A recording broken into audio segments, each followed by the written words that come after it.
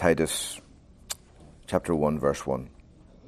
Paul, a bondservant of God and an apostle of Jesus Christ, for the faith of those chosen of God and the knowledge of the truth which is according to godliness, in the hope of eternal life, which God, who cannot lie, promised long ages ago, but at the proper time manifested his word in the proclamation with which I was entrusted, according to the commandment of God our Saviour.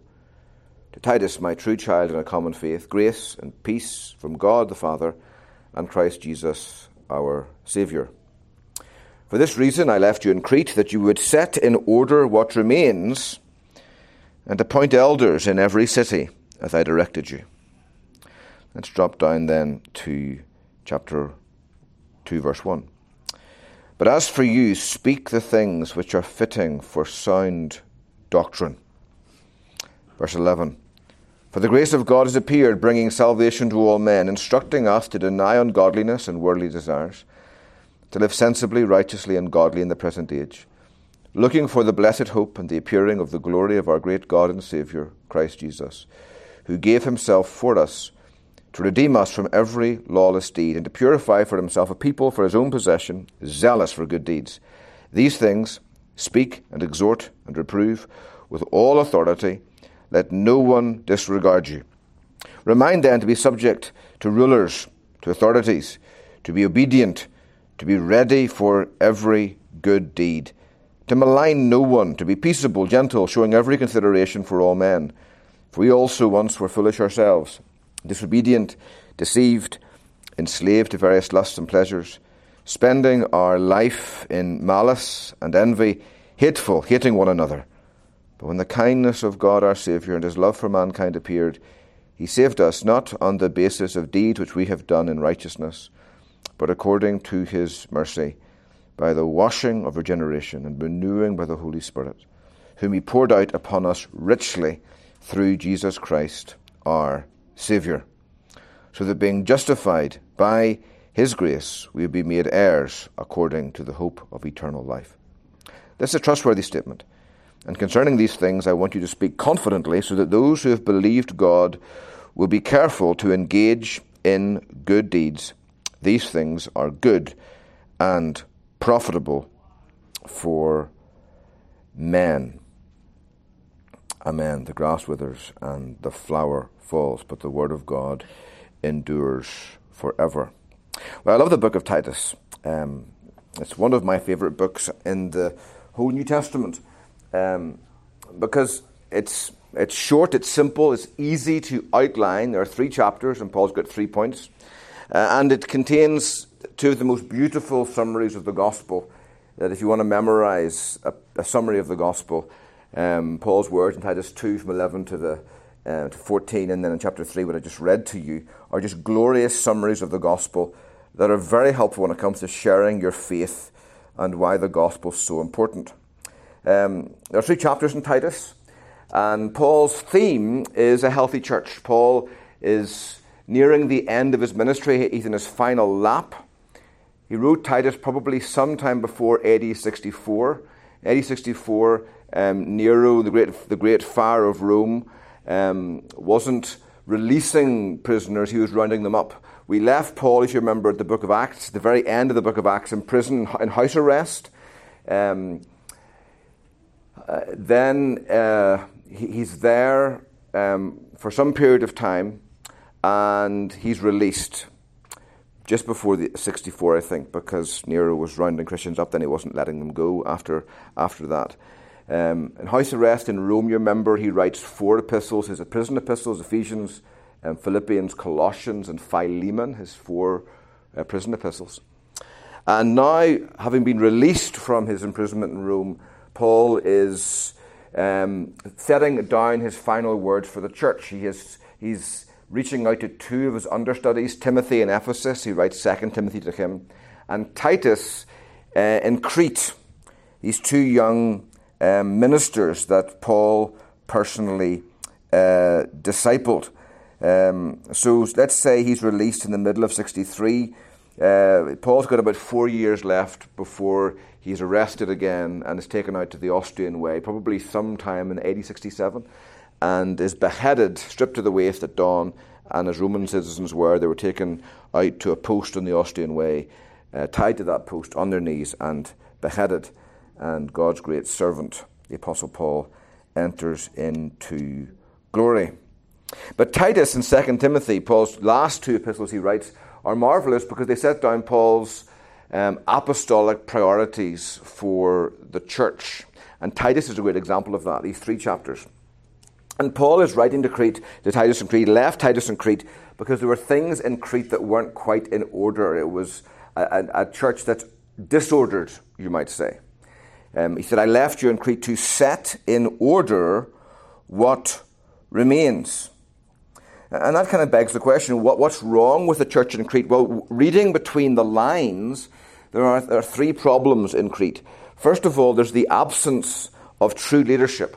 And Paul is going to say, appoint elders in every city, right? So the fact that needs to be done is an indicator that there's a vacuum of leadership in the church, absence of true leadership.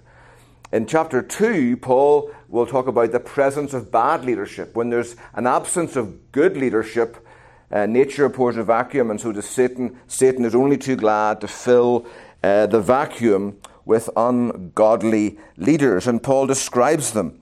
He says in verse 10, chapter 1, there are many rebellious men. He's saying here, chapter 10, verse 1, verse 10, for there are many rebellious men, and the word for, of course, is explanatory, and he's explaining why it's important you have these elders. We're going to come back to that again in a second. He's just defined the elder qualifications, a man above reproach in his character, in his home life, and in his doctrinal commitments. And it's important to have men like that in leadership, Paul says, for there are many rebellious men, empty talkers, and deceivers, especially those of the circumcision, who must be silenced because they are upsetting whole families, teaching things they should not teach for the sake of sordid gain. These men are defiant of authority. They're rebellious. That's an important word. He actually uses that same word earlier in the chapter to describe the kind of children an elder must not have. You must not have children accused of rebellion. It's almost as if it's interesting that Paul says, you mustn't have rebellious children, for there are rebellious men in the church. And I think Paul's saying one of 2 things. There's a style of leadership in the home that tends to foment rebellion, or that doesn't have the competence to deal with it. And if you can't deal with it in the home, how are you going to deal with it in the church? Right? They're defiant of authority. There are many rebellious men. Their teaching is devoid of good content. They're empty talkers. Their teaching is not full of truth. It's interesting, when you find a heretic in the Bible, heretics are often found not just in what they say, but what they don't say, right? What they leave out. Like N.T. Wright, who in many ways has done a remarkable service to the church, underscoring the historical reliability of the Gospels, the resurrection of Jesus Christ. But N.T. Wright goes wrong in the Gospel, and he goes wrong in the Gospel because he only has half a Gospel, which is no Gospel. N.T. Wright, there are 2 aspects of justifying grace. The first is an act of God's free grace whereby he pardons all of our sins, right? And Wright gets that part. But he loses the second part of the imputation of Christ's righteousness. Wright says that's a legal fiction. You can't pass righteousness around the courtroom like a gas. And it amazes me he will say that, because he's a towering intellect. Because God takes our sin and passes it to Christ. He has no problem with that, right? But it's the same logic that takes my sin and gives it to Jesus, takes his righteousness and gives it to me, my union with Christ. But Wright's only got half a gospel. He's an empty talker when it comes to the gospel, and that's a problem, right? So they're defiant of authority. They are devoid of the fullness of orthodoxy. Where am I? They're deceivers, especially those of the circumcision. So it's deceptive in content. They have this additional aspect to the gospel. So the circumcision aspect, of course, is this sense that Christ is not enough. You've got to have Jesus and circumcision to be justified before God, right? And that's a problem. And we see that in our day as well, when people add something, that we're justified not by Christ alone, but Christ plus repentance, or Christ plus faith, or Christ plus sanctification. And you're adding to Jesus. We are not justified by anything we do. We're not justified by anything done by us, not done by anything done to us, not done by anything done in us. We're justified simply by what Christ has done for us. Even faith, people often have an idea of faith. I give God faith, he gives me Christ. Then faith becomes a work, right? No, faith is a receptive grace. It's the empty, dirty hands that take everything from Jesus and give nothing to him. We bring nothing to the table of the gospel, but the sin that makes the gospel necessary. So they're defiant of authority. They are devoid of full orthodoxy. They are deceptive in motive and in doctrinal content. And they are, Paul says, fond of sordid gain. They're teaching things they should not teach. There's a deviation of orthodoxy, but they're doing it for the wrong motive. And they're destructive to the church. They must be silenced because they're upsetting, interestingly, whole families. Paul defines the church, again, in family units. It's interesting that. He doesn't say individuals, but families. Paul thinks of the church in terms of family units, households. And they're also dirty in life. He says later on in the passage, speaking about these false teachers, to the pure all things are pure, but to those who are defiled and unbelieving nothing is pure, but both their mind and their conscience are defiled. They profess to know God, but by their deeds they deny him, being detestable, disobedient, and worthless for any good deed. Right? So they talk a good talk, but their lives are empty of solid, true righteousness. They're the kind of people that Jesus spoke about in Matthew 7. Many will come in the last day and say, Lord, did we not prophesy in your name, and cast out demons in your name, and do many wonders in your name? And I will declare to them, I never knew you. It's astounding. These are men who did wonders, who spoke to demons, and they departed. These are men who preached the gospel. And we often think, oh, they're like the Benny Hinn people who just did the miracles. No, in the Greek, the Greeks always put the first, especially Hebrew Greeks, put the most important words first in the sentence. And in the Greek it says, in your name do we not do many wonders, and in your name do we not preach and cast out demons. It wasn't just what they did that was impressive, but why they thought they were doing it. They thought they were doing it for Jesus. And Christ said, I never knew you. Depart from me, you who practice lawlessness. Their whole life. It's one thing to say, Lord, Lord, with your lips. It's quite another to live, Lord, Lord, in your lives. And these people were not doing that. Their lives were not gripped by a conviction that I must do what God says simply because God is the one who says it. They were lawless, right? And these false teachers were that way as well. They profess to know God, but by their deeds they deny him, being detestable, disobedient, and worthless for any good deed. So there's the absence of good leadership, good teachers. There's the presence of bad teachers, these rebellious men. And there's also the surrounding presence of a godless culture.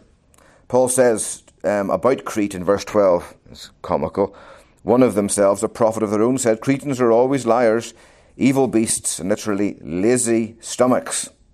This testimony is true, Paul says. For this reason, reprove them severely, so that they may be sound in the faith. Now, it's quite funny because Paul is saying to Titus, these people, this culture, right, it's one thing for the church to be in the world, but quite another when the world is in the church. D.L. Moody famously said once, the place for the ship is in the sea, but heaven help the sea if the ship gets into it. Well, the place for the church is in the world, but heaven help the church if the world gets into it, right? And Paul is saying, he's writing, and it's kind of very multicultural. This is not, Paul didn't get the diversity, inclusivity, and equality kind of memo from the federal government. Paul seems to believe there are certain sins that grip certain cultures. The Fighting Irish, right? Irish are famous for their drinking and their fighting. Well, the Cretans are famous for their lying and their eating, their lazy stomachs, their gluttonous culture, more bestial than human. And Paul says, this testimony is true. That is true. And it's quite funny because Paul is telling Titus, when you go, I want you to tell these people this about their culture. And Paul writes that to Timothy, but Paul is conscious that, to Titus, sorry, Paul is conscious that Crete are listening into his conversation, like overhearing a conversation between Paul and Titus. And so when Titus comes and says, you all are a bunch of evil beasts, lazy gluttons and liars, he can say, I'm not saying this, Paul said that. He's the Holy Spirit saying that. So he's Paul is actually setting Timothy up well. He's just the messenger boy. And we'll come back to that again in a second. Right?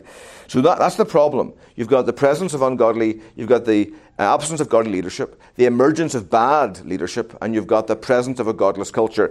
Later on in chapter 3, Paul describes, and this is very convicting, he's telling these people, be subject to rulers, to authorities, to be obedient, to be ready for every good deed, to malign no one, to speak evilly of no one. That is so convicting. Sometimes my coffee is only sweet if somebody else is being condemned over it. Oh, 1,000 conversations come into mind when I think of it. To malign no one. And of course, we always have the reformed reason for gossip. It's purely for prayer, right?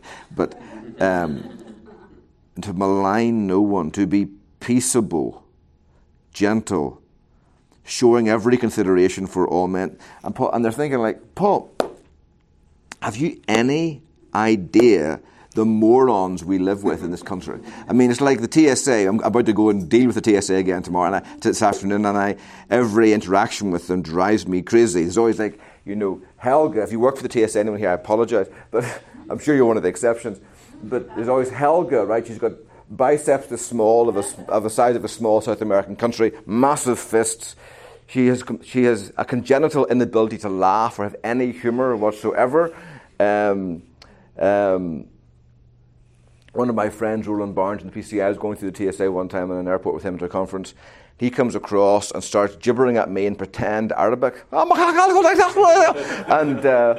And I'm going, what? And the guy's looking at my driver's license, Neil Stewart.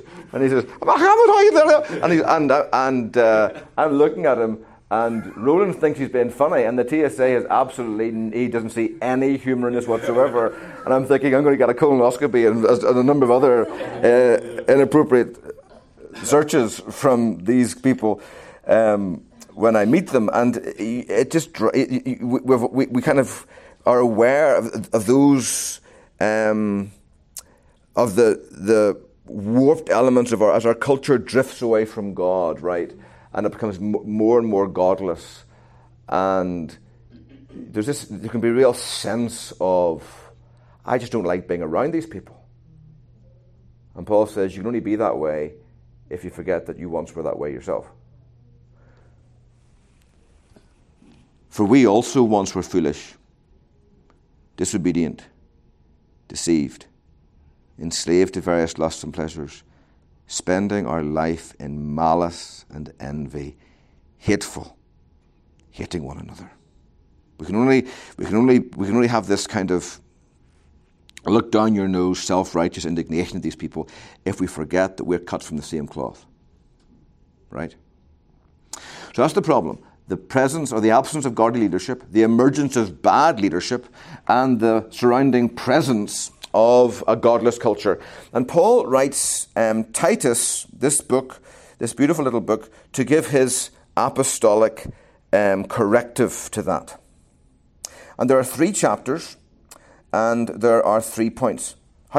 What's Paul's ingredients of a healthy church? Chapter 1, put good men in office of leadership. Chapter 2, preach good doctrine from the pulpit. And chapter 3, practice good works from the pew. That's Paul's summary. It's one-stop shop of a healthy church. Now, let's see, that clock's not working, is it? It's been 10 past. It's been 10 past 9 for a while. So, you're good. So, It's interesting, just at the start, as we work our way through, before you get to his main point, chapter 1, look at Paul's mindset for ministry here. Paul, a bondservant of God and an apostle of Jesus Christ. That's Paul's sense of identity. Who am I? A bondservant and an apostle. I'm the lowest servant, but I minister with the highest authority. And the order is significant. Bondservant first, then the apostle. Right? The bondservant is the lowest slave in the household. When the master comes home and he walks in and his feet are caked with manure and the excrement of cows and dogs and other animals in the streets, the mire of the day, and he walks in with the sandals all caked in this stuff, and all the slaves greet the master, and they look at the master's shoe. They all step back. All the Jewish ones do at least anyway, and there's one guy left standing forward. He's the doulos, the slave, the lowest slave, and it's his job to untie the sandals and to it was a job, though, beneath the dignity of a Jew to do, to untie the sandals of a master, which is why John the Baptist said, I'm not worthy to untie a sandal strap, right? And that's Paul, his identity. And his mission, his mindset, I'm a bondservant, I'm an apostle. His mission, what's Paul for? He's for the faith of those chosen of God. He's for the faith of a particular people. He's not on a fool's mission. I have been, in fact, for the vast majority of my ministry, I have been in small towns, in churches struggling to gain traction and grow. It can be very, very discouraging, right? And we could think, am I on a fool's mission? And Paul says, no, you're not. There are people out there. It's like an Easter egg hunt. It would be very boring for my kids to do Easter egg hunt today because there ain't no eggs hidden for them to find, right? It's only fun if there are eggs out in the yard to find. And Paul is ministering with the mindset that there are elect souls out that God wants me to find and to meet. And that's the mindset. We're not in a fool's errand. There are people to be saved. And a particular type of knowledge, and the knowledge of the truth which is according to, which leads to godliness. We'll see this in chapter 2. Paul measures a theologian not by how well he thinks just, but also by how he lives. And he ministers with a long view in the hope of eternal life, which God, who cannot lie, promised long ages ago. That we serve a God who cannot lie, whose word can be trusted. Whatever you face in life, whatever doubts Satan brings to your mind, you serve a God who cannot lie. His promises are yea and amen and will never forsake you or be broken. But at the proper time, and this is his method, at the proper time, and this is amazing because in the Greek, Paul literally says, at the proper time, God manifested, made palpable and visible and real his word in the proclamation, in the thing preached, in the preached message. What Paul is saying there is, when preaching happens, something unique happens. God's word becomes tangible. Like in those movies, where you see the SWAT team comes in and the lasers come out from the gun. Normally you can't see the lasers, they're hidden. You have to fill the room with smoke to see the laser, right? You don't see them normally. And God's word can sometimes feel like that. We read it and it doesn't feel like God's word. But when God's word is preached, Paul says, God's word becomes manifest, it becomes touchable, tangible. And we all know that. My closest experiences of God, without exception, with maybe one or two times in my life where I've really met God in my devotions, apart from those handful of times, the times I've met God closest have been either preaching or being under the preaching of God's word. Something unique happens when God's word is preached. God manifests his word in preaching, is the literal translation of the Greek, with which I have been entrusted, a sacred trust by God. A sacred trust. Interestingly as well, right, Paul says to Titus, my true child in a common faith, grace and peace. That's very encouraging. It's very common for churches to be alarmed when they discover that their pastor is in fact a sinner. Every so often, like at Christmas time, people will come and bring me gifts, cookies or muffins or something. And occasionally they'll just be left at the front door. I'll open the front door and there'll be like an Amazon package and there'll be a package from the church. And I'll go, oh no, why didn't they ring the doorbell? And then I'll think, oh no, Did they hear me yell at the dog, or my wife, or one of the children? And they thought, I can't believe Pastor Stewart would yell at his kids.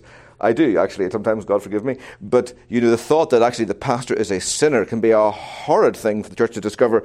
And right up front, Paul tells Titus, you need grace, son. You need the same grace everybody else does. Grace to you in peace. Your only hope is the gospel, right? And that's important. If you haven't discovered it already, sorry to burst your bubble, Paul is a sinner. If you don't believe me, ask Daphne. She'll. Right. So we need to speed up because the clock's still 10, 12. I've got 21 minutes. So speeding on. So Paul gives you in this beautiful book the summary of the gospel and a healthy church. Chapter 1, put good men in leadership. Right, that's really important. If there's been a secret of the success God's given us at Christ Covenant Church, one near the top of the list is my elders' wisdom and care in guarding our session from guys who are harmful. And that can be a particular... We're struggling because some guys... It's like Goldilocks' porridge. Some are too hot, some are too cold, and very few are just right. And you've got to be wise. And when you're in a smaller church and you've got a smaller pool of guys, you can easily kind of bend and think, well, okay. And it takes great wisdom and care. Because, and my experience, if the church is not very careful here, if the church is not careful to look at God's qualifications for a man, and that if you ignore those, I promise you the devil will be only too glad to give you guys who are almost qualified but not qualified to be an elder, right? So, elders, big thing, above reproach. That means a man free of just public criticism, right? These words mean something. But Paul and I and every other minister fall short of these every single day. It's one thing for me to be arrogant on occasions, right? But if you can come up to me and say, son, Dr. Stewart, you are an arrogant man, then we've got trouble, right? So it's free from just public accusation. And in 3 areas, the elder must be a man above reproach in his home life. If any man's above reproach, and notice elders, there's always plurality. Paul never speaks of an elder in the church, it's elders. At every level, it's always plural men who are elders.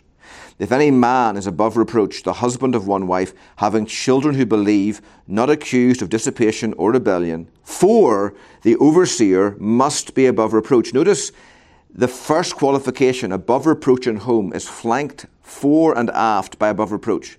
If any man's above reproach in his home, his marriage and his children, for the reason I'm saying that, the overseer must be above reproach as God's steward. Right? How do you know if a man is gifted at shepherding sheep?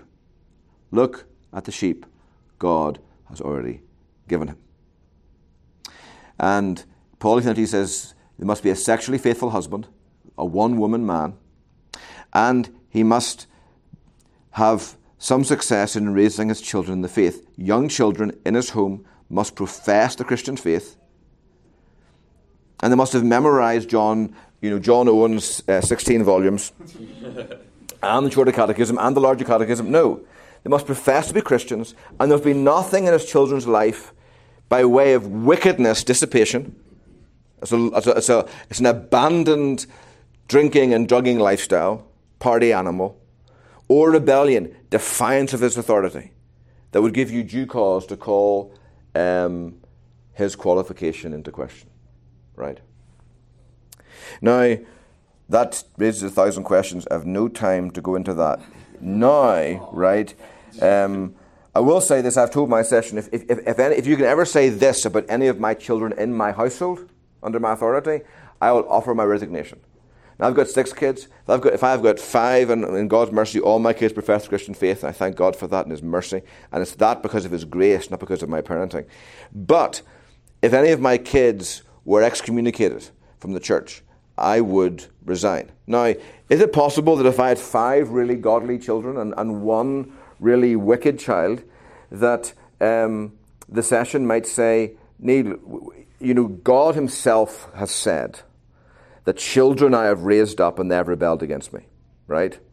And if God can raise rebellious children, surely you can too. In that case, they'd refer to the presbytery, and maybe the presbytery would come in and say, we don't find you guilty in this area. But it's generally the general rule that Paul is saying in here is that good men tend to bear good fruit in their children, right? And if that text isn't saying this, I don't know what it is. It doesn't mean that we can't have adult children who are capable of great backsliding in their faith. I don't think Paul is speaking about that at all. These are teknon, as are young children under his authority in his household, right? I think that's what Paul is saying. He's got to be saying something, though. Certainly not nothing. Above reproach in his character, too, and Paul gives positive, negative character traits. He must not be self-willed, not quick-tempered, not addicted to wine, not pugnacious, not fond of sordid gain, but hospitable, loving what is good, sensible. That's a very important word. It comes back again and again and again. Just, devout, self-controlled. The word sensible here in the Greek is sophronos, which means gripped by right reason. And Paul will say this about almost everybody in this church. Sensible, gripped by right reason. A person who has the moral strength by the Holy Spirit and because of the gospel to do what they know is right even when they want what's wrong. Sensible, right?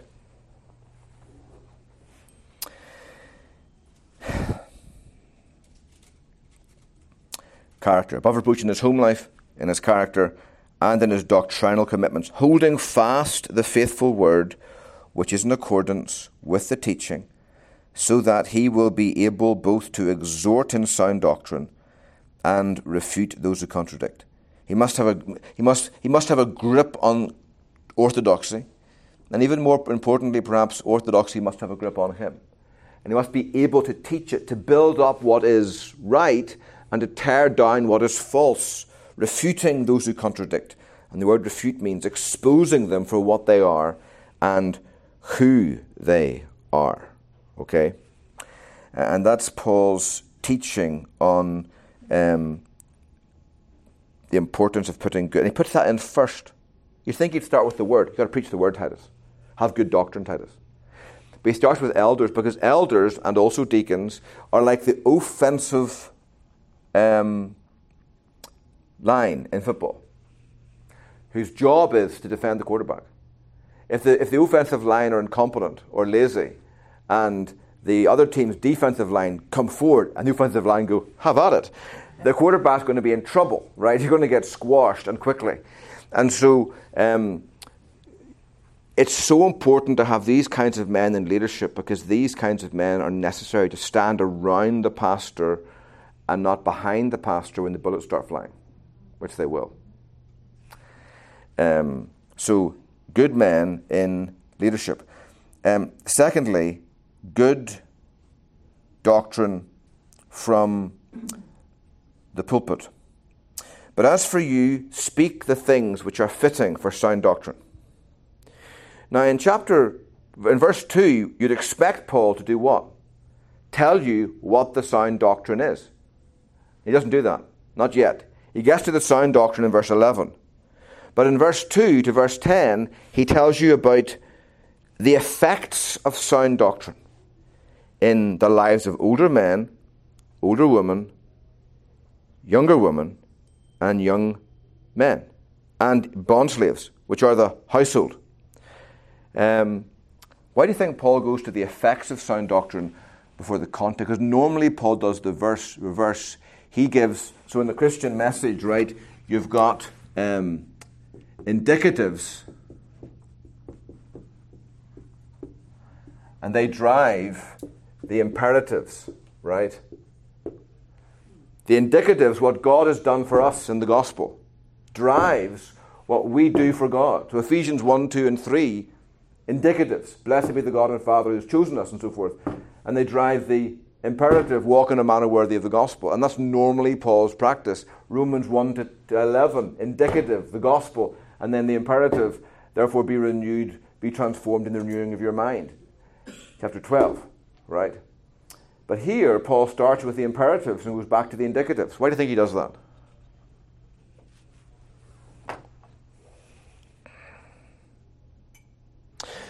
Because Paul measures a theologian not by how well he thinks in his head merely, but by how well he lives in his life. Right? Doctrine is never just a matter of thinking. It's a matter of living in Paul's mind. I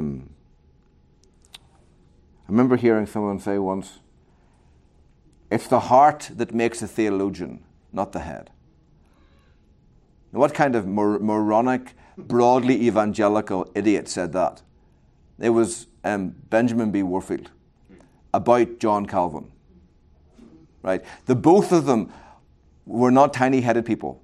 Benjamin Warfield outwrote, outread, and outthought any man of his generation. Right? And Calvin was a genius.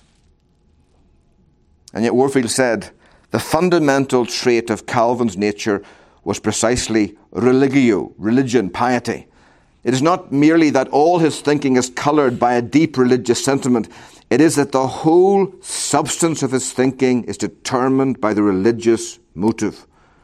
Thus, his theology, if ever there was a theology of the heart, was distinctively a theology of the heart. And in him the maxim that it's the heart that makes the theologian finds its most eminent illustration. The head was there, but Warfield says it's the heart that makes a theologian.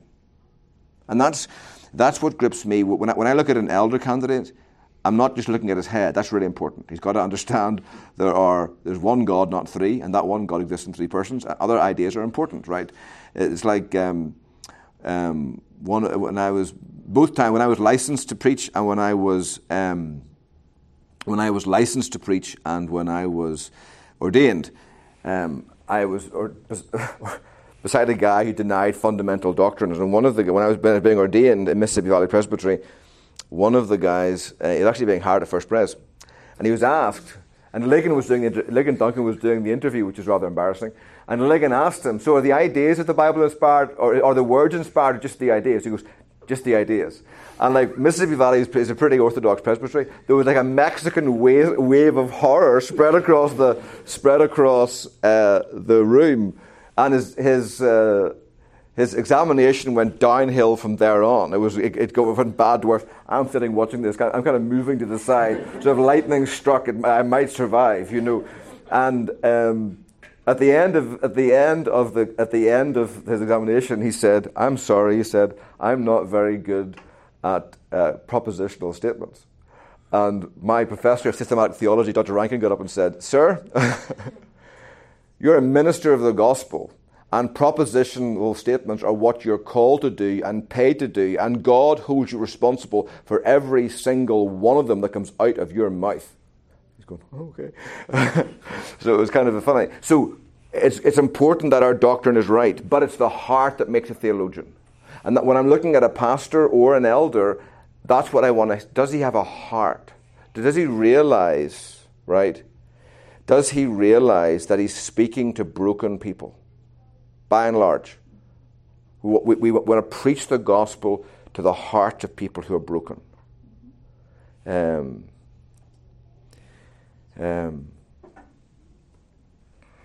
so even in that first chapter, as I'm speaking, you know, I can't deny what Paul says in chapter 1, but I know there are some of you, and I'm sure there are many of you here in this room who know good men who have had difficulties with their children, and I know some of you have gone through very, very deep waters in your children, and Paul is not saying those things happened because you were a bad parent or because you failed, right? That's not what Paul is saying. Okay, I want to be very clear about that. There's the truth there that while children in our home, their spiritual formation is very, very important. But there's also the truth that when children leave the home, they're capable of moving closer to God or drifting further from God and breaking our hearts. And that's not that matters, right? That's a pastoral truth that I cannot deny. And Paul's not denying it in chapter 1 when he makes that point. So Paul here unpacks the effects of sound doctrine. Notice the word sensible. Older men are to be temperate, dignified, sensible. They do what they know is right. Older women are to be reverent in their behaviour, not malicious gossips, not enslaved to much wine, teaching what is good, so they may encourage the young women to love their husbands, to love their children. When young women get together and talk about their husbands, they're inclined to say, yeah, your husband's a real jerk. I don't understand how you love him, and mine's pretty bad too. And they kind of complain.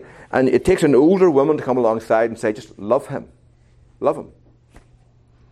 And love your children.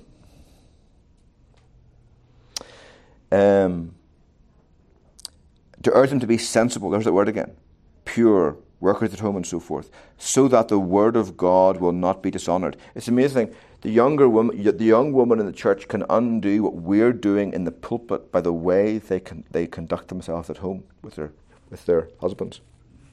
Sensible. Likewise, urge the young men to be... It's all Paul says to the young men. One word. Sensible. Be sensible.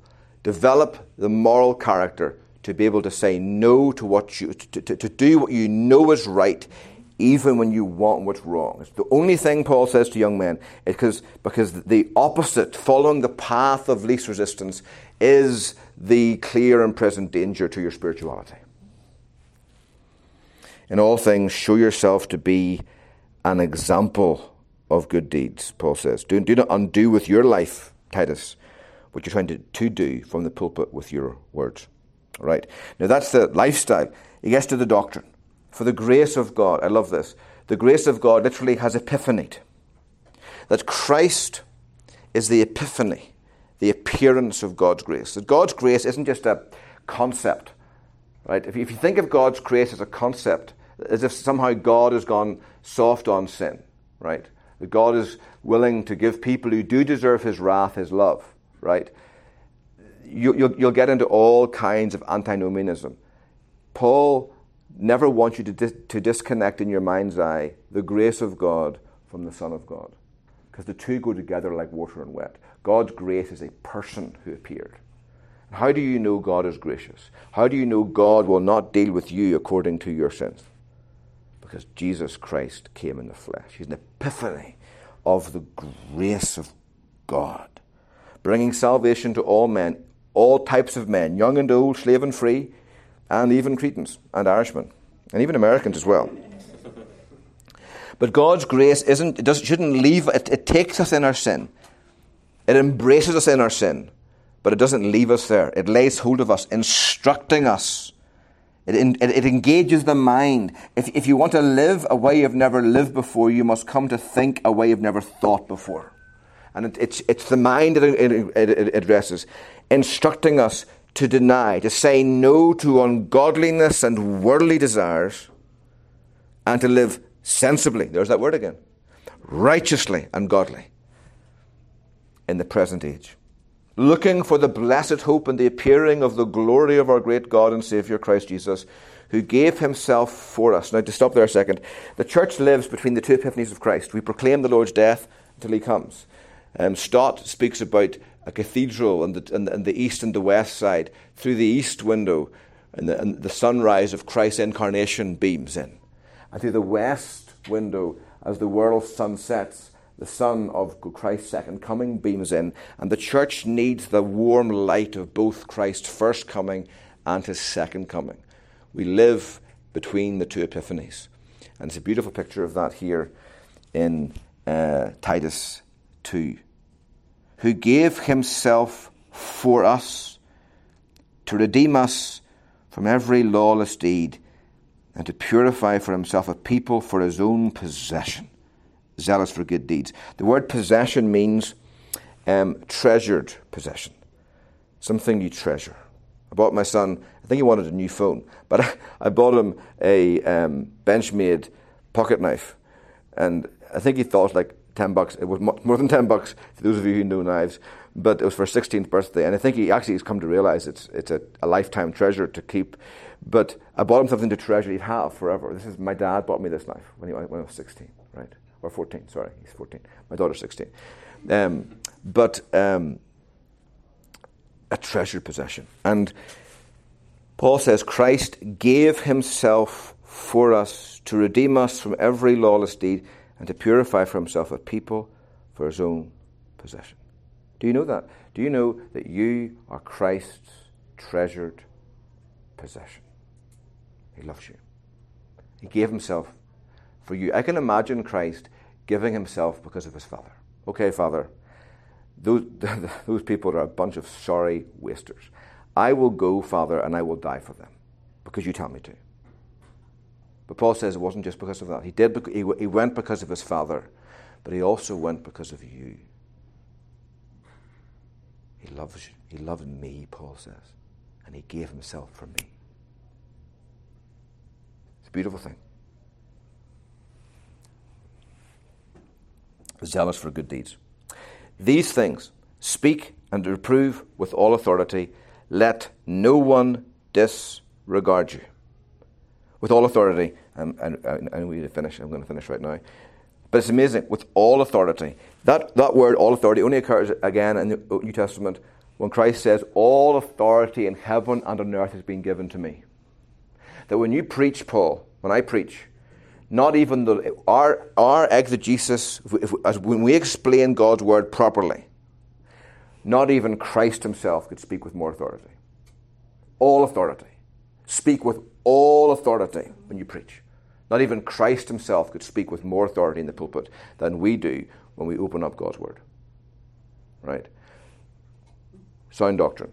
And over no time, but he was in chapter 3, remind them to be subject to rulers, to be ready for every good deed. Now it's interesting, right? He ended up in his doctrinal commitment there. Christ has purified us to be zealous for every good deed. He's beginning the good deeds section. Chapter 3, he goes in and speaks about good deeds, what they are and why we should do them. But notice in verse 4, 5, and 6, he gives you another beautiful summary of the gospel. You'd think Paul could say to himself, oh, I've already mentioned the gospel, chapter 2. We can just talk about the good deeds. No, Paul never wants you to think about the good deeds, what you must do for God, without realizing the gospel is the thing that drives it. God is not, you're not there to try and work up the good deeds by yourself, like white-knuckling your way through a plank. You know, you're planking and it's like painful, and you think, I can do it, I'm going to stay for the extra minute, whatever. And it's agonizing. That's not the gospel. That's not the Christian life. We need the gospel at every stage. And so Paul never tires of reminding us that the life we live because of the gospel can only be lived through the gospel. And so Paul, again and again, goes back to the old message, because this is what we need to hear. And never get tired of preaching the gospel to your people, because, as Luther said, when someone said, why do you keep on preaching the gospel, Luther? Every day you preach it. Because I forget it every day, he said.